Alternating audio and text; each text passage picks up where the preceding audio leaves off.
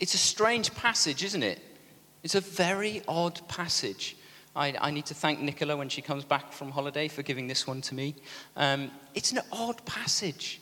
It's just bizarre. There's this very funny little parable at the end of it, which talks about a fig tree that hasn't produced fruit. There's a news flash about some Galileans being cut down in the temple by Pilate's soldiers. And then Jesus brings up a disaster in his own storytelling. So what is going on? Well, let's start by looking at verse 2. Look at Jesus' response to the news that these Galileans have been slaughtered in the temple. Jesus says, do you think that those Galileans were worse sinners? And then look at verse 4. Do you think those Jerusalemites, do you think they were more guilty? There is at least an unspoken assumption from those bringing this news to Jesus that these calamities, these atrocities that had happened were the result of their sin. You see, the assumption was this, that if you live a good life, if you do good, if you go to the temple, if you pray, and if you do all the things that you're supposed to do, if you're an obedient person, keep God's commandments, then God will bless you and he will keep you safe and he will answer your prayers. But if you find yourself in situations where bad things are constantly happening to you and your prayers are not being answered, then you're not living right. You must be a sinner. You must be living with some unconfessed sin, or something you are doing is wrong. Because these bad things that are happening to you, these bad things that are happening are because there is sin in your life and it's punishment for that sin. So for those Galileans who were slaughtered in the temple, they must have been really bad sinners, right? To have received that punishment. And before we write it off as a kind of an ancient thought, as something that doesn't affect us today, I think you'll find that it's a concept that is prevalent in the world around us. It's expressed slightly differently, but it's the same kind of idea. So many I did a bit of a search and went on some websites and looked at some videos of like these self-help people. And one message kept reoccurring, and it was this: you don't get what you want in life, but you get what you deserve. And beyond that, how many times have you heard someone say something like, he had it coming to him, or that's what she was asking for it? You get what you deserve. If you work hard, if you're a nice person, if you're good, you will be rewarded and have a good life. If you're horrible and treat others badly, well, when calamity strikes, you've brought it on yourself. If business is good, if work is good, it's because you've worked hard, you've applied yourself, you've used your acumen. If things are good at home, well, it's because you're a good parent or a good sibling or a good brother or sister. We're constantly bombarded with the thought that if life is good, it must be because we are doing something right. And let's be honest, we love to have a bit of credit when things are going well. We like to think that in some way at least we are, responsible for our success. But on the flip side, if things are going badly, if setbacks hit, perhaps we begin to wonder, Is this because I am doing something wrong? I love the Travis top 10 from my childhood. Why does it always rain on me? Was it because I lied when I was 17? Perhaps that becomes our anthem. It seems just as we like to take a bit of credit for the good things in our life, we also like to take a bit of credit when things don't go so well. It's what I deserve. I'm not doing things right. I'm being punished for something. But Jesus, in his response to the crowd, cut straight through this misconception. He says, I tell you no. Verse 3, and then again in verse 5, I tell you no. Those Galileans were not were killed by Pilate's soldiers in the temple because of their sin. Because they were more sinful than any other Galilean in the city. Just as those Jerusalemites were not crushed under that tower because they were more sinful than anybody else. Jesus' point is clear that it's not because they were more sinful that they are, that calamity strikes, that calamity has hit them. If you turn to John 9, you will see that the disciples questioned Jesus about a blind man, this blind man, and they ask him, Jesus, is it this man's sin or his parents' sin that made him blind? Jesus' response again is no, it's not this man's sin or his parents' sin. Or you read the book of Job. Job is kind of oppressed on every side. He's lost almost everything. And his three friends come to him and they sit with him and they say, Job, come on. It's time to confess. It's time to admit all the things that you have done wrong so that God would stop punishing you and that you'll be blessed again. But God gets so angry with those three friends. He says, you've got it wrong. In fact, these are his words. He says, my anger burns against you, for you have not spoken of me what is right. Do you think, Jesus asked them, do you think those Galileans brutally murdered in the temple were worse sinners? Do you think those Jerusalemites crushed by that tower, do you think they were worse sinners? I tell you, no. This isn't perhaps the most comforting of passages. I'm sorry for that. But it is in the Bible, and it is useful to us. But perhaps there is some comfort in the fact that when tragedy strikes, when calamity comes, it's not God's doing.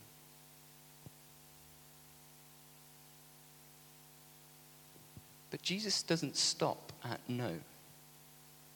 He goes on. But unless you repent, you will perish. And each time he says, but unless you repent, you will perish. Well, hold on.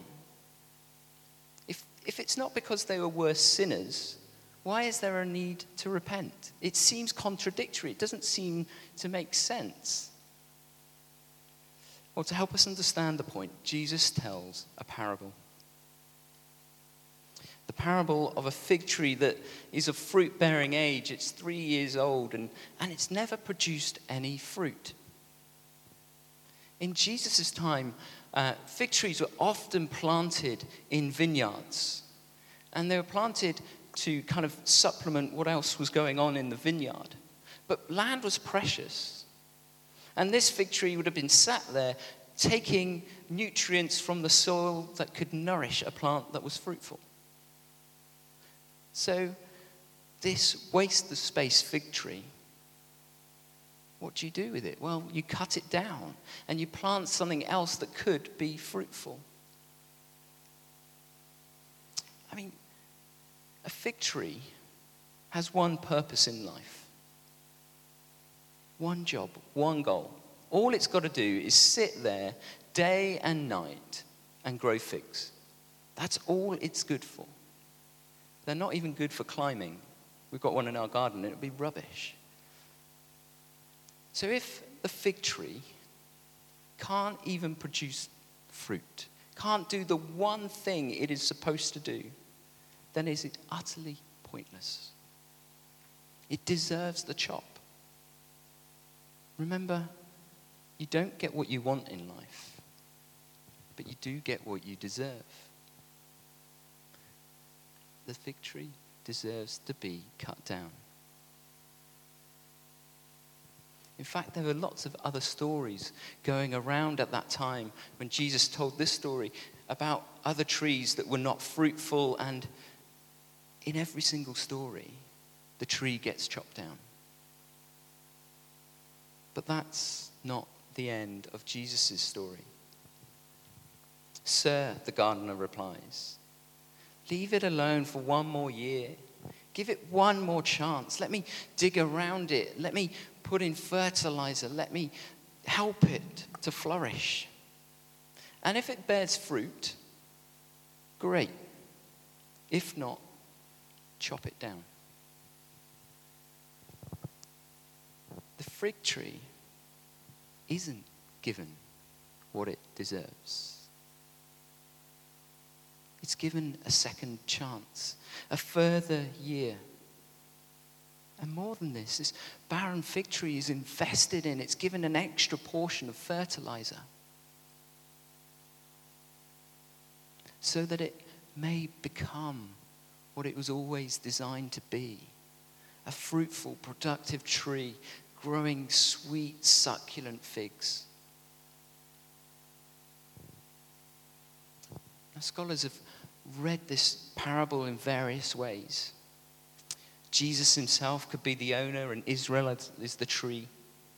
And Jesus has come to seek repentance, but in his ministry so far, he hasn't found any, except one or two disciples, one or two misfits. Or perhaps God is the owner of the garden, and Jesus is desperately seeking to invest goodness into the life of Israel, the tree. Either fit neatly. But scholars also agree that it doesn't necessarily need to be read that way, but it can be read as a metaphor, giving the same point for us. In the same way, the tree deserves to be chopped down. The tree doesn't deserve to continue. Nor do we. Nor do we. Not one of us. Not one of us have lived a life that doesn't deserve the chop.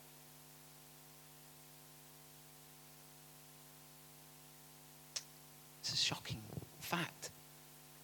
You know, those Galileans in that temple, actually they deserved the calamity that befell them. The Jerusalemites at the tower, they deserved what happened to them. That sounds awful, doesn't it? Not because they were worse sinners, but because they were sinners. Sinners like you and me. You see, sin has one value. It has one value. There's not, bigger sins over here and smaller sins over there. Sin is sin. It's of equal value. And the penalty for sin is destruction. We are all guilty. We have all fallen short. We are all worthy to be cut down.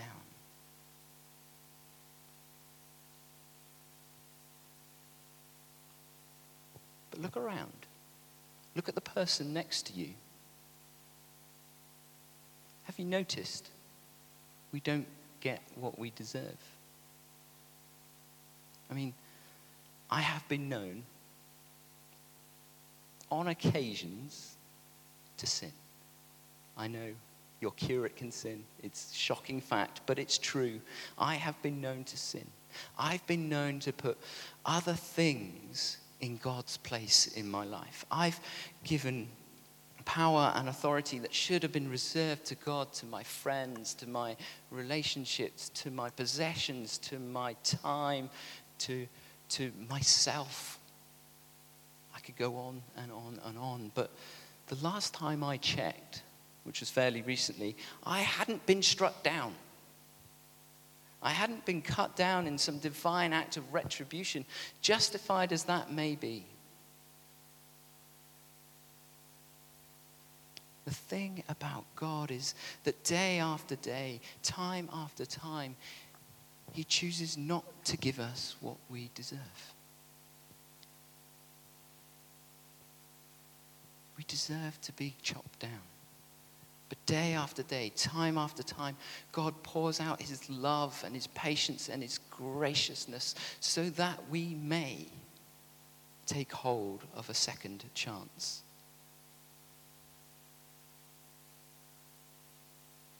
Thank God the self-help gurus have got it wrong, right? Thank God that we don't get what we deserve.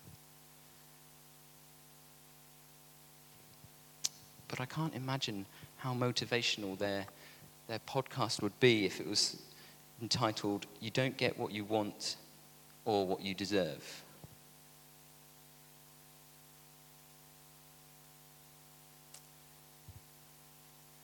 But here comes the warning from Jesus. Like that fig tree that produced no fruit was given a second chance, one more year to bear fruit, so we have been given a second chance. A second chance to bear fruit, the fruit that God wants us to produce in our lives. And that fruit is the fruit of repentance, the fruit that leads to obedience. I'm sure you're familiar with the concept of repentance, that when you've done something wrong, when you've sinned and it's obvious and you know you've done something wrong, you kind of say, yeah, all right, I repent. I'm sorry for what I've done wrong. But repentance is it's more than that. It's much more than that. Repentance is acknowledging that we willingly give away a power and authority to things that are not God, don't deserve that power or authority. In other words, we give other things. Maybe we give ourselves or our friends or our good stuff. We give that God's place in our life. And repentance is turning back, turning away from those things and turning back to God.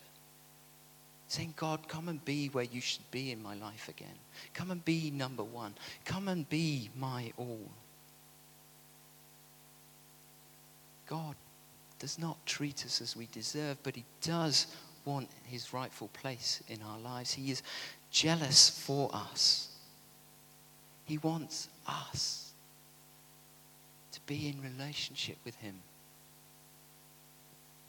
He wants us to have him as his kind of our number one. That's what he wants us.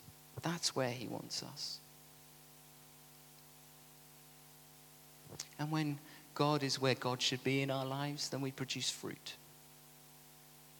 We produce fruit which is sweet. And repentance is how we make sure that God is where God should be in our lives. It's not just when we mess up, but it's a continual turning back to God, turning back to God in good times and in bad times, in all seasons of life.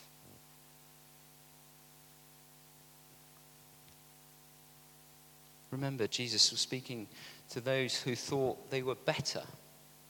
They thought that they were better than those who had suffered in the temple.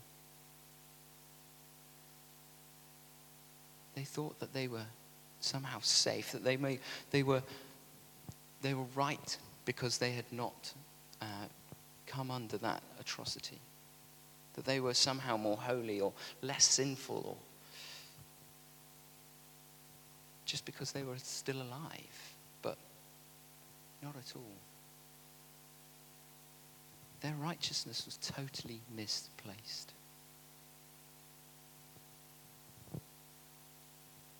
Their righteousness was not found in the fact that they hadn't kind of been cut down in the temple, because they were saved from that act, but their righteousness had been placed in themselves.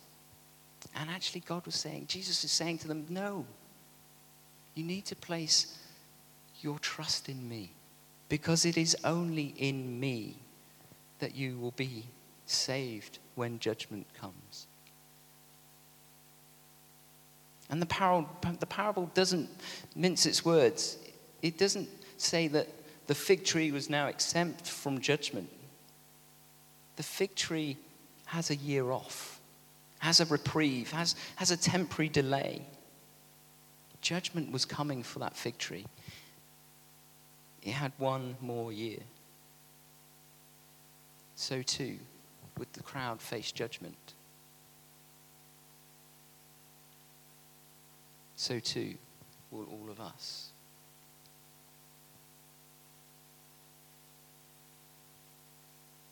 I told you this isn't the most comforting of passages, but there is grace running all the way through it, from start to finish. The fact that God doesn't treat us as we deserve there and then, that he doesn't strike us down now, but that he gives us second chance after second chance after second chance. Opportunity to repent, to turn away from those things that cloud what is true, and to make God central, number one in our lives again.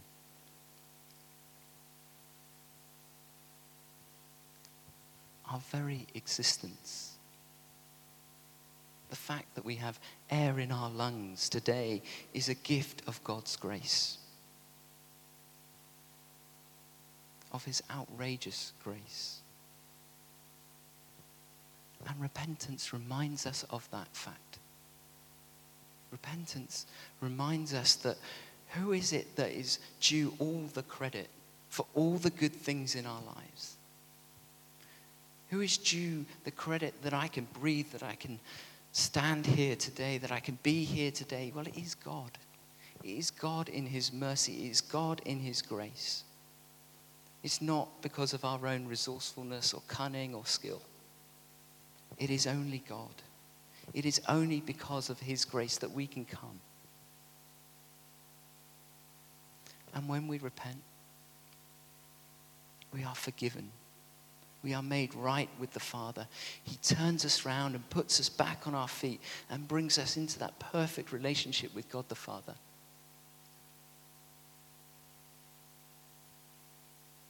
And we can be assured of this because of what Jesus has done. Jesus was the only man who deserved a good life. He did no wrong. But he did not get what he deserved. He deserved a crown of gold and jewels, precious and valuable. But he was given a crown of thorns that sunk into his skull. He deserved a throne greater than any other, more majestic, more grand than any throne ever sat upon. And he was given a wooden cross on which he was crucified. But that wooden cross became Jesus' throne.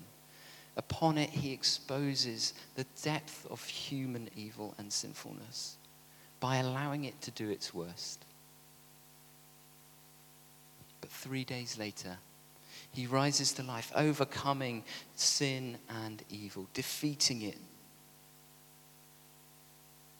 It's because Christ has done that. It's because Jesus has done that, that he has defeated evil.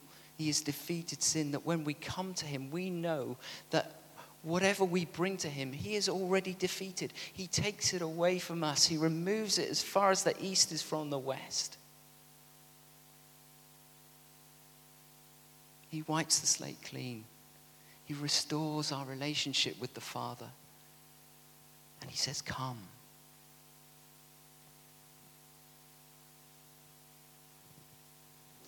It's in the light of the gospel, in the light of all that Jesus has done for us, that repentance needn't feel like we have to beat ourselves up until we feel forgiven. But it can be a joyous act. It can be a joyous turning back to what is truly good, what is truly wholesome, what is truly nourishing.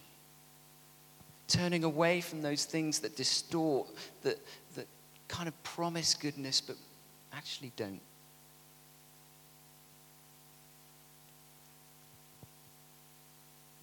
It's a joy knowing the Father. It's a joy when our relationship is with the Father is in sync. That is where the greatest joy is. And so when we repent and turn and find that joy, deep joy of the Father, that's a great moment. That's a joyous moment.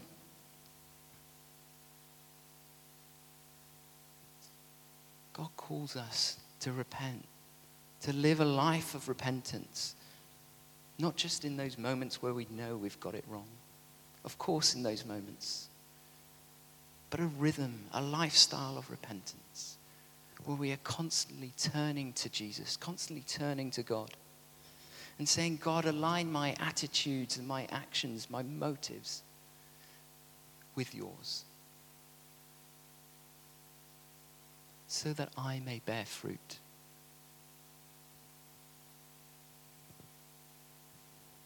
After all, fruit is sweet. Fruit is sweet. And a ripe fig is amazing. It's succulent, it's gooey, it's just a beautiful fruit. Repentance, the fruit of repentance sweetens you and me. It sweetens us as we meet the Father, as we encounter his love, as we're wrapped up in his embrace, as we're transformed by his power,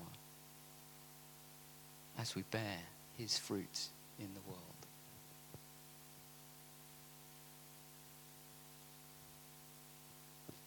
I don't know how you come this evening, but perhaps this evening you would like to say, Jesus, here I am. Turn me round. Bring me back to you. Bring me back to that first love. May my relationship with you be fully restored. I want that.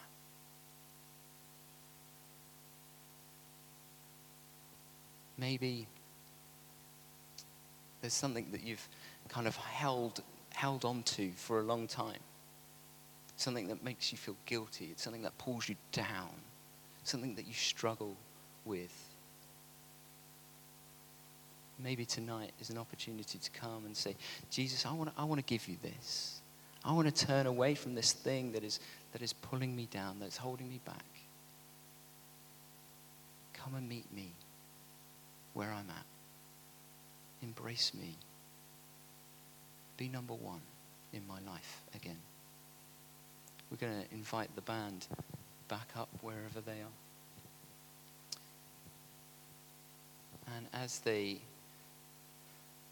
play over us, why don't we just take a moment? Just take a moment to pause and say, Jesus, here I am. I turn back to you. I turn to you.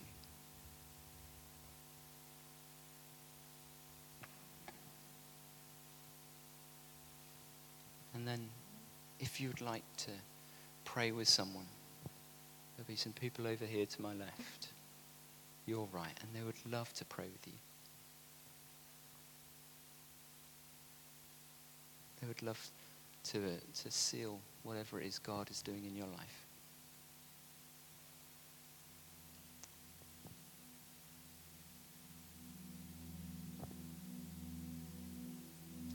So let's pray.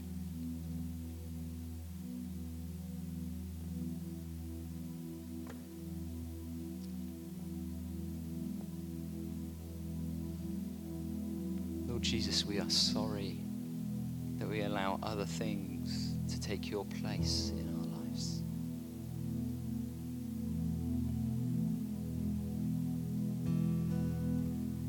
We thank you that you do not treat us as we deserve, but you give us chance after chance after chance. And this evening, Lord Jesus, we want to turn back to you.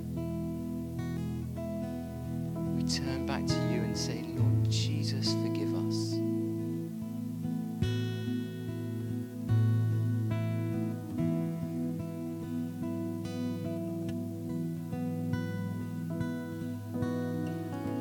Thank you that you went to the cross so that we could be forgiven, that we could be restored. We thank you, Lord Jesus.